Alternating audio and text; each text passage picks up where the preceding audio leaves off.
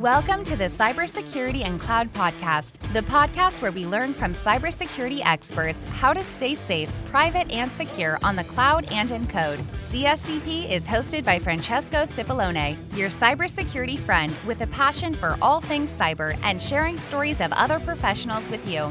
Let's dive in. Hello, everyone, and welcome back to the Cybersecurity and Cloud Podcast. This is your host, Francesco, and today we're going to discuss about something that I never mention about, that is application security and methodology on how we can scale application security and cloud security and operational security. And this is a fantastic conversation that I had offline with Amanda through a group that we share. Let's Talk Software Security. And I said that conversation was so good that we need to bring it on a podcast, and hence why we are here today. So Amanda is joining me today, and she is the Senior DevSecOps engineer and a good friend that we discuss together a lot of this AppSec conversation. But Amanda, without further ado, tell us a little bit more about you, and welcome to the show. Hey, Francesco. Thank you for inviting me to today's podcast. I have been in the field for several years now, first starting off as a IT operations, getting my foot into the doors on industry experiences as my first time working.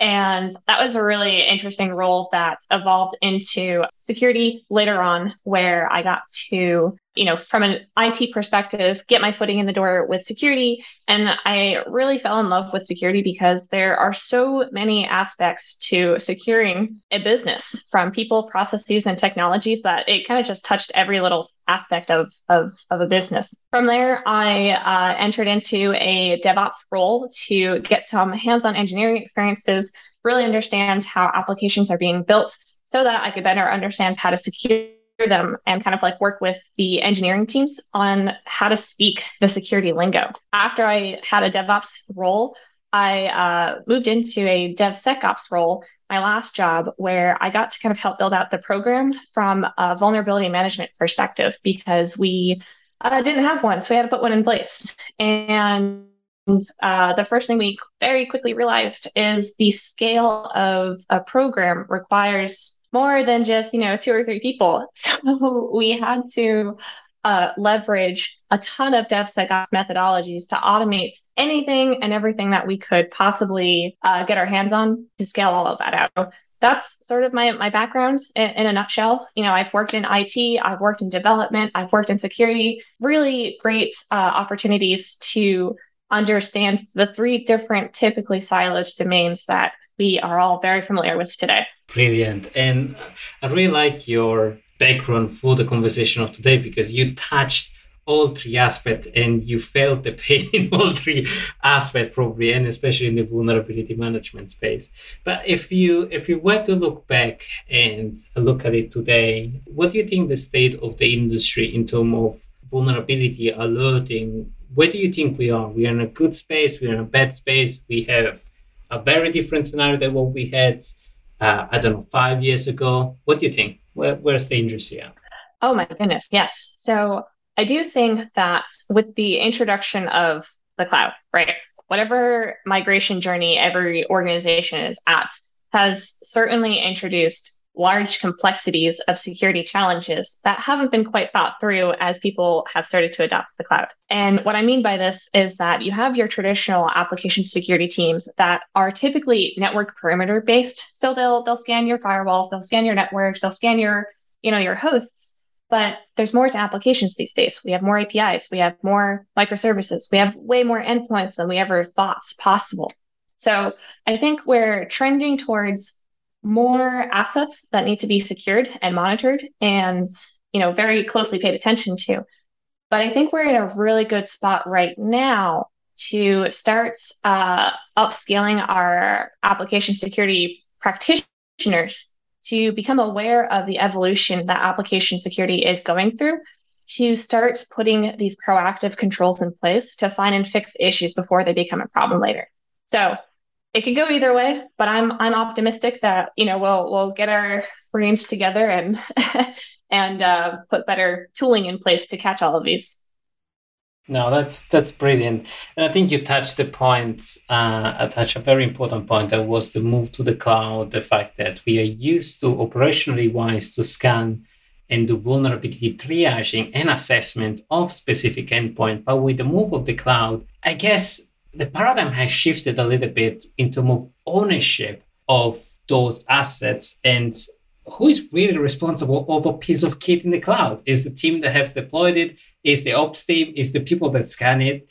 What do you think? That is a great question. So again, kind of back to what I mentioned earlier about the scaling problem, right? So there's not enough security personnel on this entire planet to help, always triage, always help fix, always provide the right level of guidance and level of like just-in-time information that development teams or operations teams needs to have in order to remediate any of these vulnerabilities. So who owns it? Great question.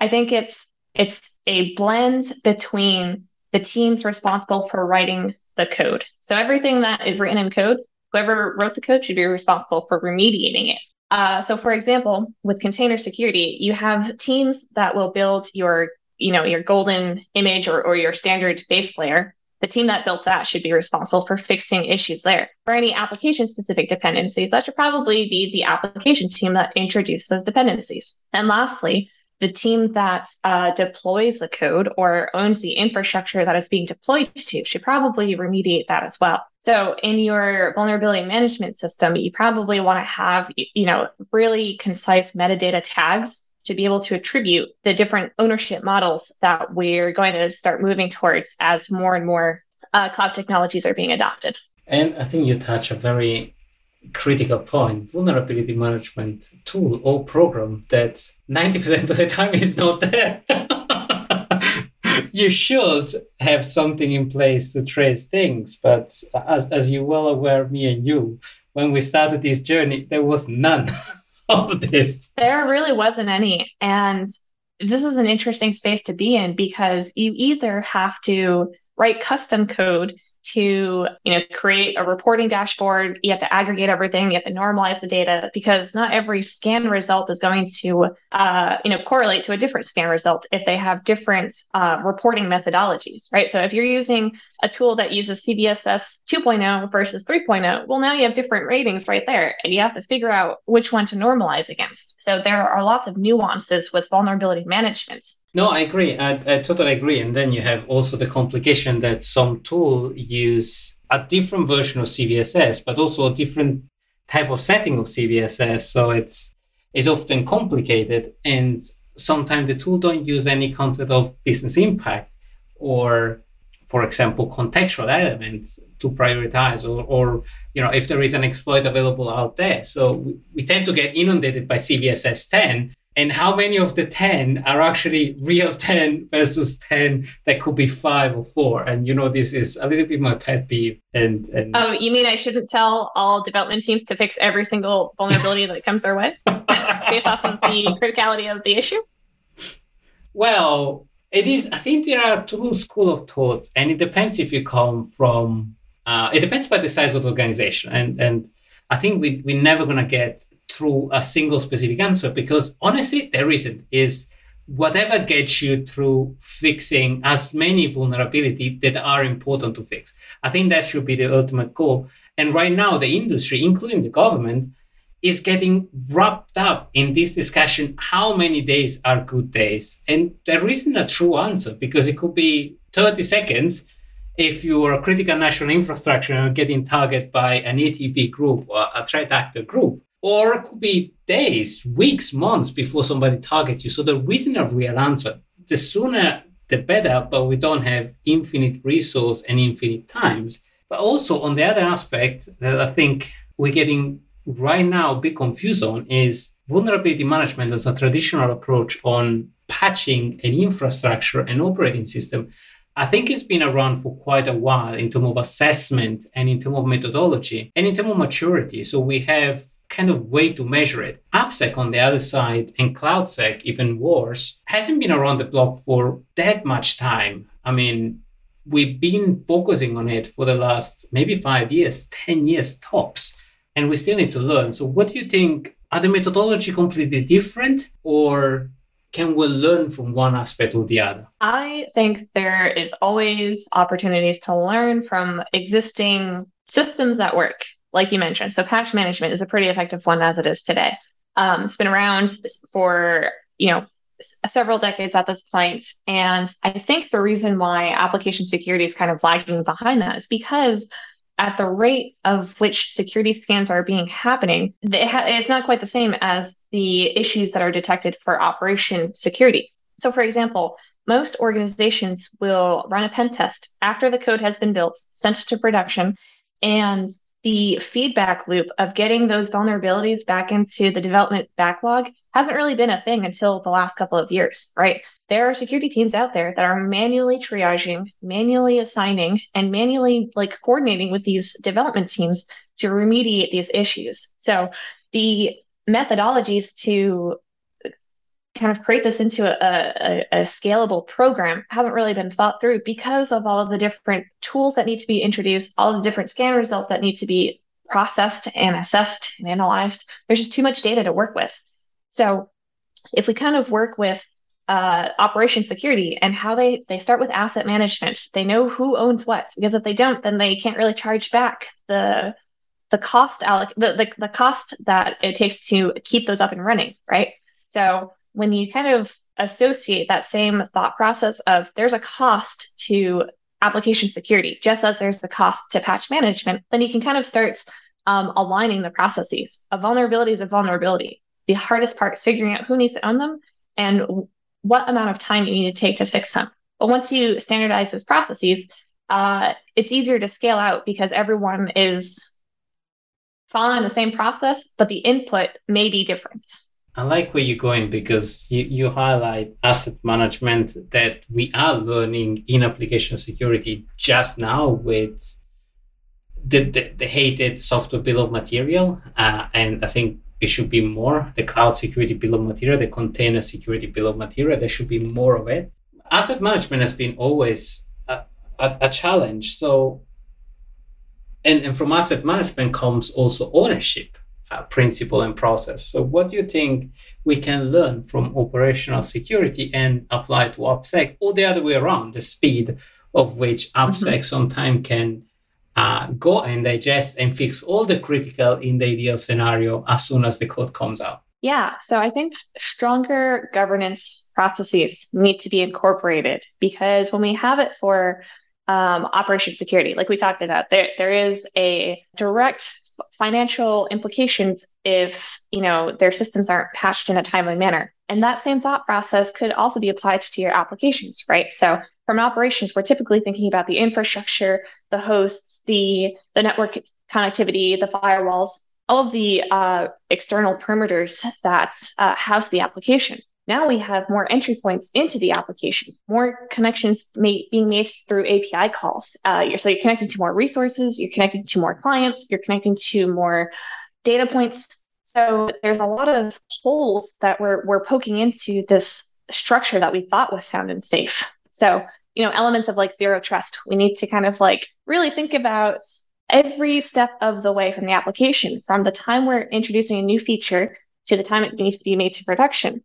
And you need to have a clear understanding of what you're building, document that, and keep building on that registry so that when it's time to govern and say, hey, application team, did you do all the things that you needed to do? Just like we ask those questions in security operations, because both sides need to keep the lights green, whether it's from inside the application, from an application security perspective, or outside the application, from a security operations lens. So you raise an interesting point that is fundamentally how to structure an application security program by learning fundamentally the good things that operation security has done. And we seem to reinvent the wheel, but I think there are two schools of thought, and let me know which one do you subscribe to. That AppSec is special and it's different because the time for fixing, as you rightfully say, is more complicated post-factum rather than pre-factum, and the famous shift left and doing things in IDE. And as soon as you see a problem, it's much cheaper than fixing it later.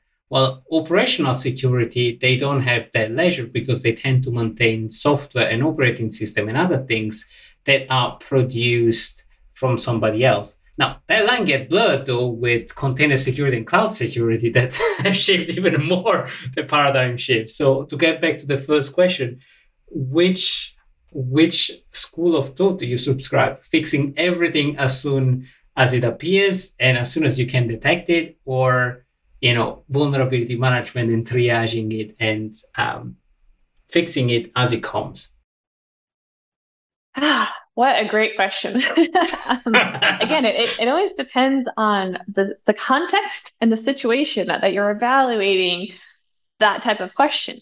So for new applications, I would probably go with the try to find and fix everything as reasonably you can so that you reduce any amount of tech debt, your attack surface is always minimized, and everyone's happy, right? It's easier to fix things because you have a smaller backlog of issues to fix. Now, I'm sure you're going to ask me, what about applications that have existed for, decades and they have, thousands and thousands of vulnerabilities? Well, this is where having a contextual risk-based vulnerability management program would be effective, because you can take that accountability of, let's say, 2,000 vulnerabilities. Of those 2,000, only a handful are probably exploitable. And those are the ones that you really want to focus on first. So generate your plan of action, a remediation plan, to fix those really important ones. And then slowly over time, reduce the tech debt of the other ones, because that's what it really is, right? Vulnerabilities are flaws in code, which is just technical debt. And technical debt should be considered a qualitative trait to the application. So just like you have QA or quality assurance defects, you have accessibility defects, you have security vulnerabilities, which are also known as defects. And so you just have to make that part of the backlog over a long-term strategy. I really like that. I really like that thoughts that you have. You answer as a politician. It depends. Or as any security person that have been in this industry for a little while. It depends. But it really depends on, as you said, if you have a team behind it that owns a specific application, if you can act on code, or if you need to reverse engineer a piece of code that maybe was written in COBOL and is running on a mainframe and nobody want to touch it because they are afraid that the whole banking system is going to collapse. And I'm not going to mention names and action around that. Exactly. We got to make sure we think about all scenarios here, because as security practitioners, we can't just say there is one size fits all, or that this is the only way to do it. My mindset is that there may not be a right or wrong answer. There's probably a better way of doing things. And when you find that better system of managing your vulnerabilities, run with it, iterate on it, and always collect feedback, because a happy development team is a happy security team, something I always say. Where if you kind of work with the teams that you're asking to fix these things, there is going to be a little bit of give and take. There's going to be compromises to remediating a giant backlog of vulnerabilities. So if rather than fight with teams to find the time to fix them, ask them when works best for them and find that middle ground, because you'll have an easier time collaborating versus mandating what needs to get done. This episode is brought to you by the generosity of AppSec Phoenix Limited. AppSec helps startups and enterprises solve complex software security problems by using smart data aggregation and complex machine learning software. Discover how AppSec Phoenix helps CISO and developers remove friction and maximize the use of DevSecOps professionals at www.appsecphoenix.com. AppSec Phoenix is the new and smart dev-first way to manage your software vulnerability. Follow the tag #AppSecSmart. I like the collaboration because we're always going to get tech debt. We're always going to get a tech debt fight with other tech debt. And sometimes fixing vulnerability might not be the thing you want to do. And I give you a good example. I was discussing with a friend some time ago about the fact that there was a hard limit of how much they could reboot systems and fundamentally roll out new patches. And they ended up saying, the metrics that we want to hit, we're going to use it as a driver for re-architecting the system so that we can meet that metrics and expectation, and actually not fixing patches, but actually fixing things and rebuilding things faster to actually meet goals. And I want to reconnect to one of the elements that you mentioned, that is feedback loop and measurement, that is for me, absolutely the holy grail of vulnerability management, because you know what you are, you know where you want to go, and you know how long is it going to take, and if you can actually do it or not. What do you think about, the measurement and driving innovation through something that traditionally is a very painful and annoying process, that is vulnerability management? Oh my goodness, you're sticking needles in my back here. It's a hard question because you have to be okay with knowing that you're never going to get it 100% right. And I think that's the hardest part. Figuring out how to get started, I think, is the hardest step in developing metrics and defining a strategy to measure the efficacy of your vulnerability management program. For example, are you scanning everything that you're supposed to be scanning? That should probably be the first metric. Do you have 100% visibility into your application lifecycle, right? Do you know all of the components that are being developed? Do you know all of the APIs in your organization, for example? If you can't answer those questions, then maybe those could be your initial baseline to building out a program, right?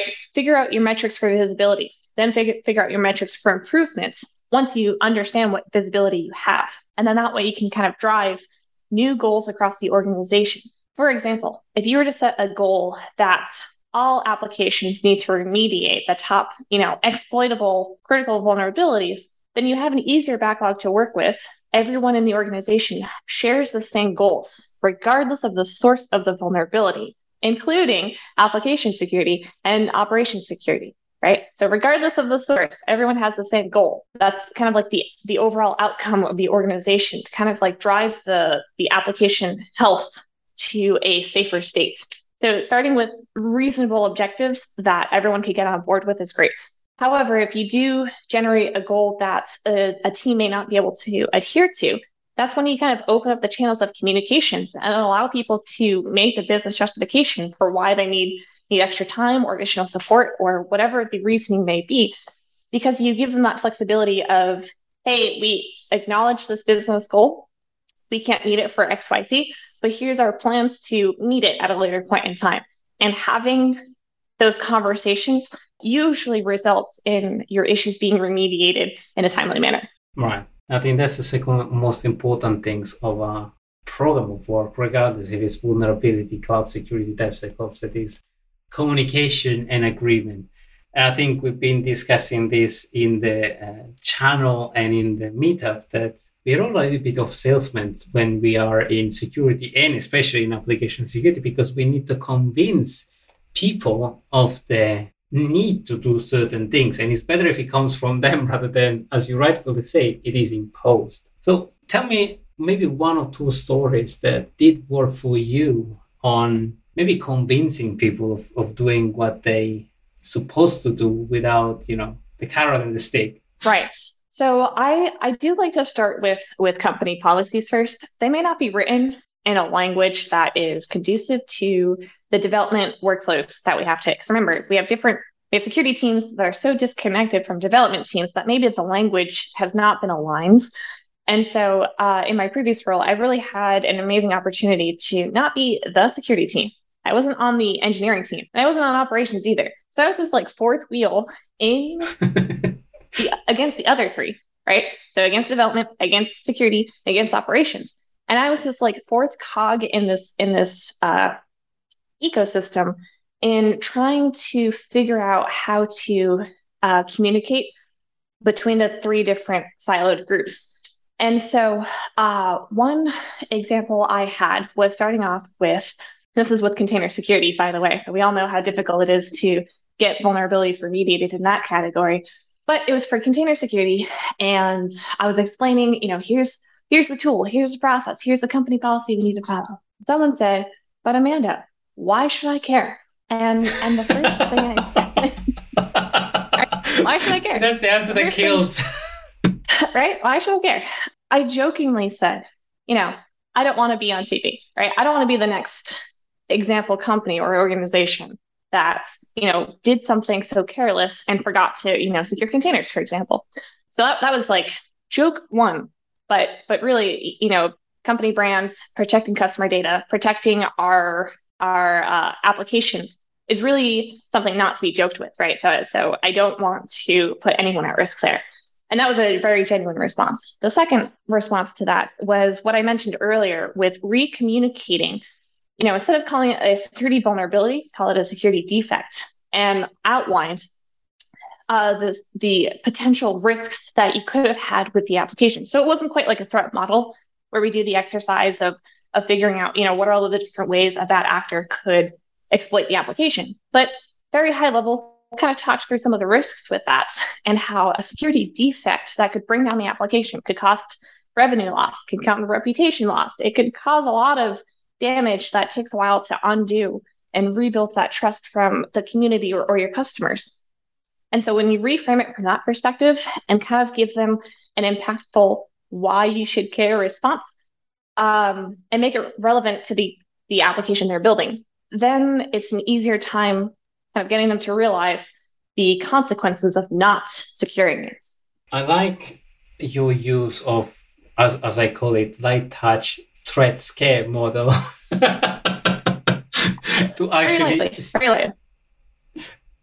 It works. It works. It's not security by being the scaremongery, but to make other people understand the context where we operate, and that security is everybody's duty and everybody's responsibility, not one responsibility and everybody's duty.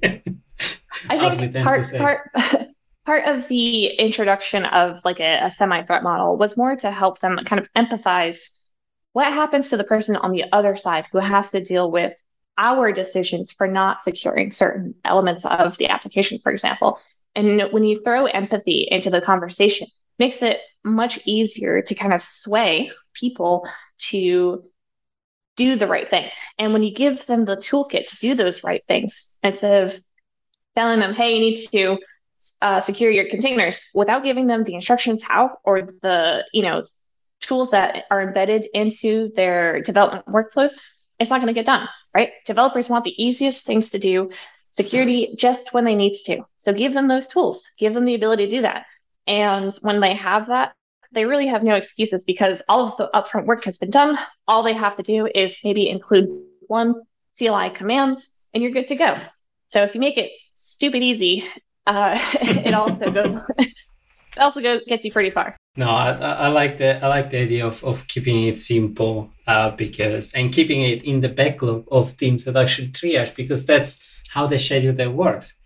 But then maybe on the opposite side, and that's more from my experience in large organization, I think you touched a very important point that is a simple message, like fixing all the critical, fixing this, mandating this top down so that everybody kind of can soldier in behind a single message. And especially in organizations with more than 200 people, that message needs to be almost militarized and kind of announced to everybody else and everybody to follow through. And then you can go and refine fundamentally that approach individually.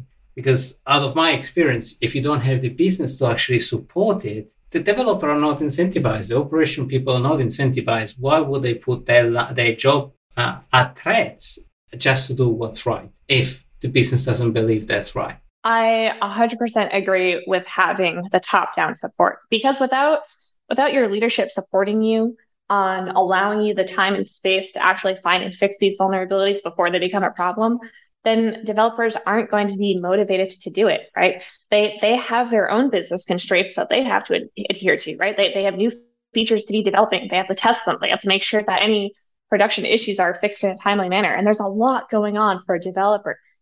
To throw security on top of that is even crazier, right? Because with the shift of cloud technologies, developers are already having to learn some operational skills that typically fell onto solely the operations teams, right? So there's a blend of roles and responsibilities going on with people migrating to the cloud. For example, you have DevOps, right? You have developer and operations going on together so that teams can build and deploy rapidly. But in order for them to do that, they have to collaborate with the operations teams. So development teams also need to collaborate with the security teams. But oftentimes, the the ratio of developers to operations to security personnel is usually like 100 devs, 10 ops, 1 security person. That's still not. When you want to be generous. Yeah, maybe you maybe get that if you're lucky. And so it's challenging to embed security when you're already so far behind in the DevOps culture. So to add security on top of that, it's not easy, but having top-down support is definitely the first step into driving the needle and improving your overall security program. Brilliant. And as we come close to an end, I think I love the conversation, how it did go, and the AppSec and OPSEC, that is a particular pet peeve of mine, and I discovered also yours that is a particular thing. But if we want to leave everybody with a positive message, that is our podcast tradition, what would be your positive message out of today's conversation, Amanda? Every single action you take in trying to improve your application security program matters. Because sometimes people get overwhelmed in thinking that they're not doing enough. And that's how we as professionals and practitioners of this space get burnt out. It's so easy to say, I need to do this one more thing. I need to do this one more thing. Don't forget that you can have a team of support to assist you on this journey, but also to, take wins as they come and any failures as opportunities to learn and iterate in future attempts of whatever you're trying to solve for within your organization. So like, for example, let's say you got your vulnerability management SLAs wrong. You told everyone that they had to fix them by a certain SLA period.